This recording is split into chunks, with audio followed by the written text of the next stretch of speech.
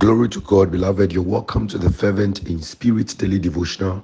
It's Friday, 24th June 2022, and our theme for today's devotion is God's promises will not fail. God's promises will not fail. Joshua 21:45. Not one of all the Lord's good promises to Israel failed. Every one was fulfilled. Our text for today speaks of how God kept all his promises to the people of Israel under the leadership of Joshua. However, God had already manifested himself as a promise keeper since creation. Not one of his promises ever failed, not before or after the time of Joshua, and not now. God takes full responsibility for the performance of every promise he makes.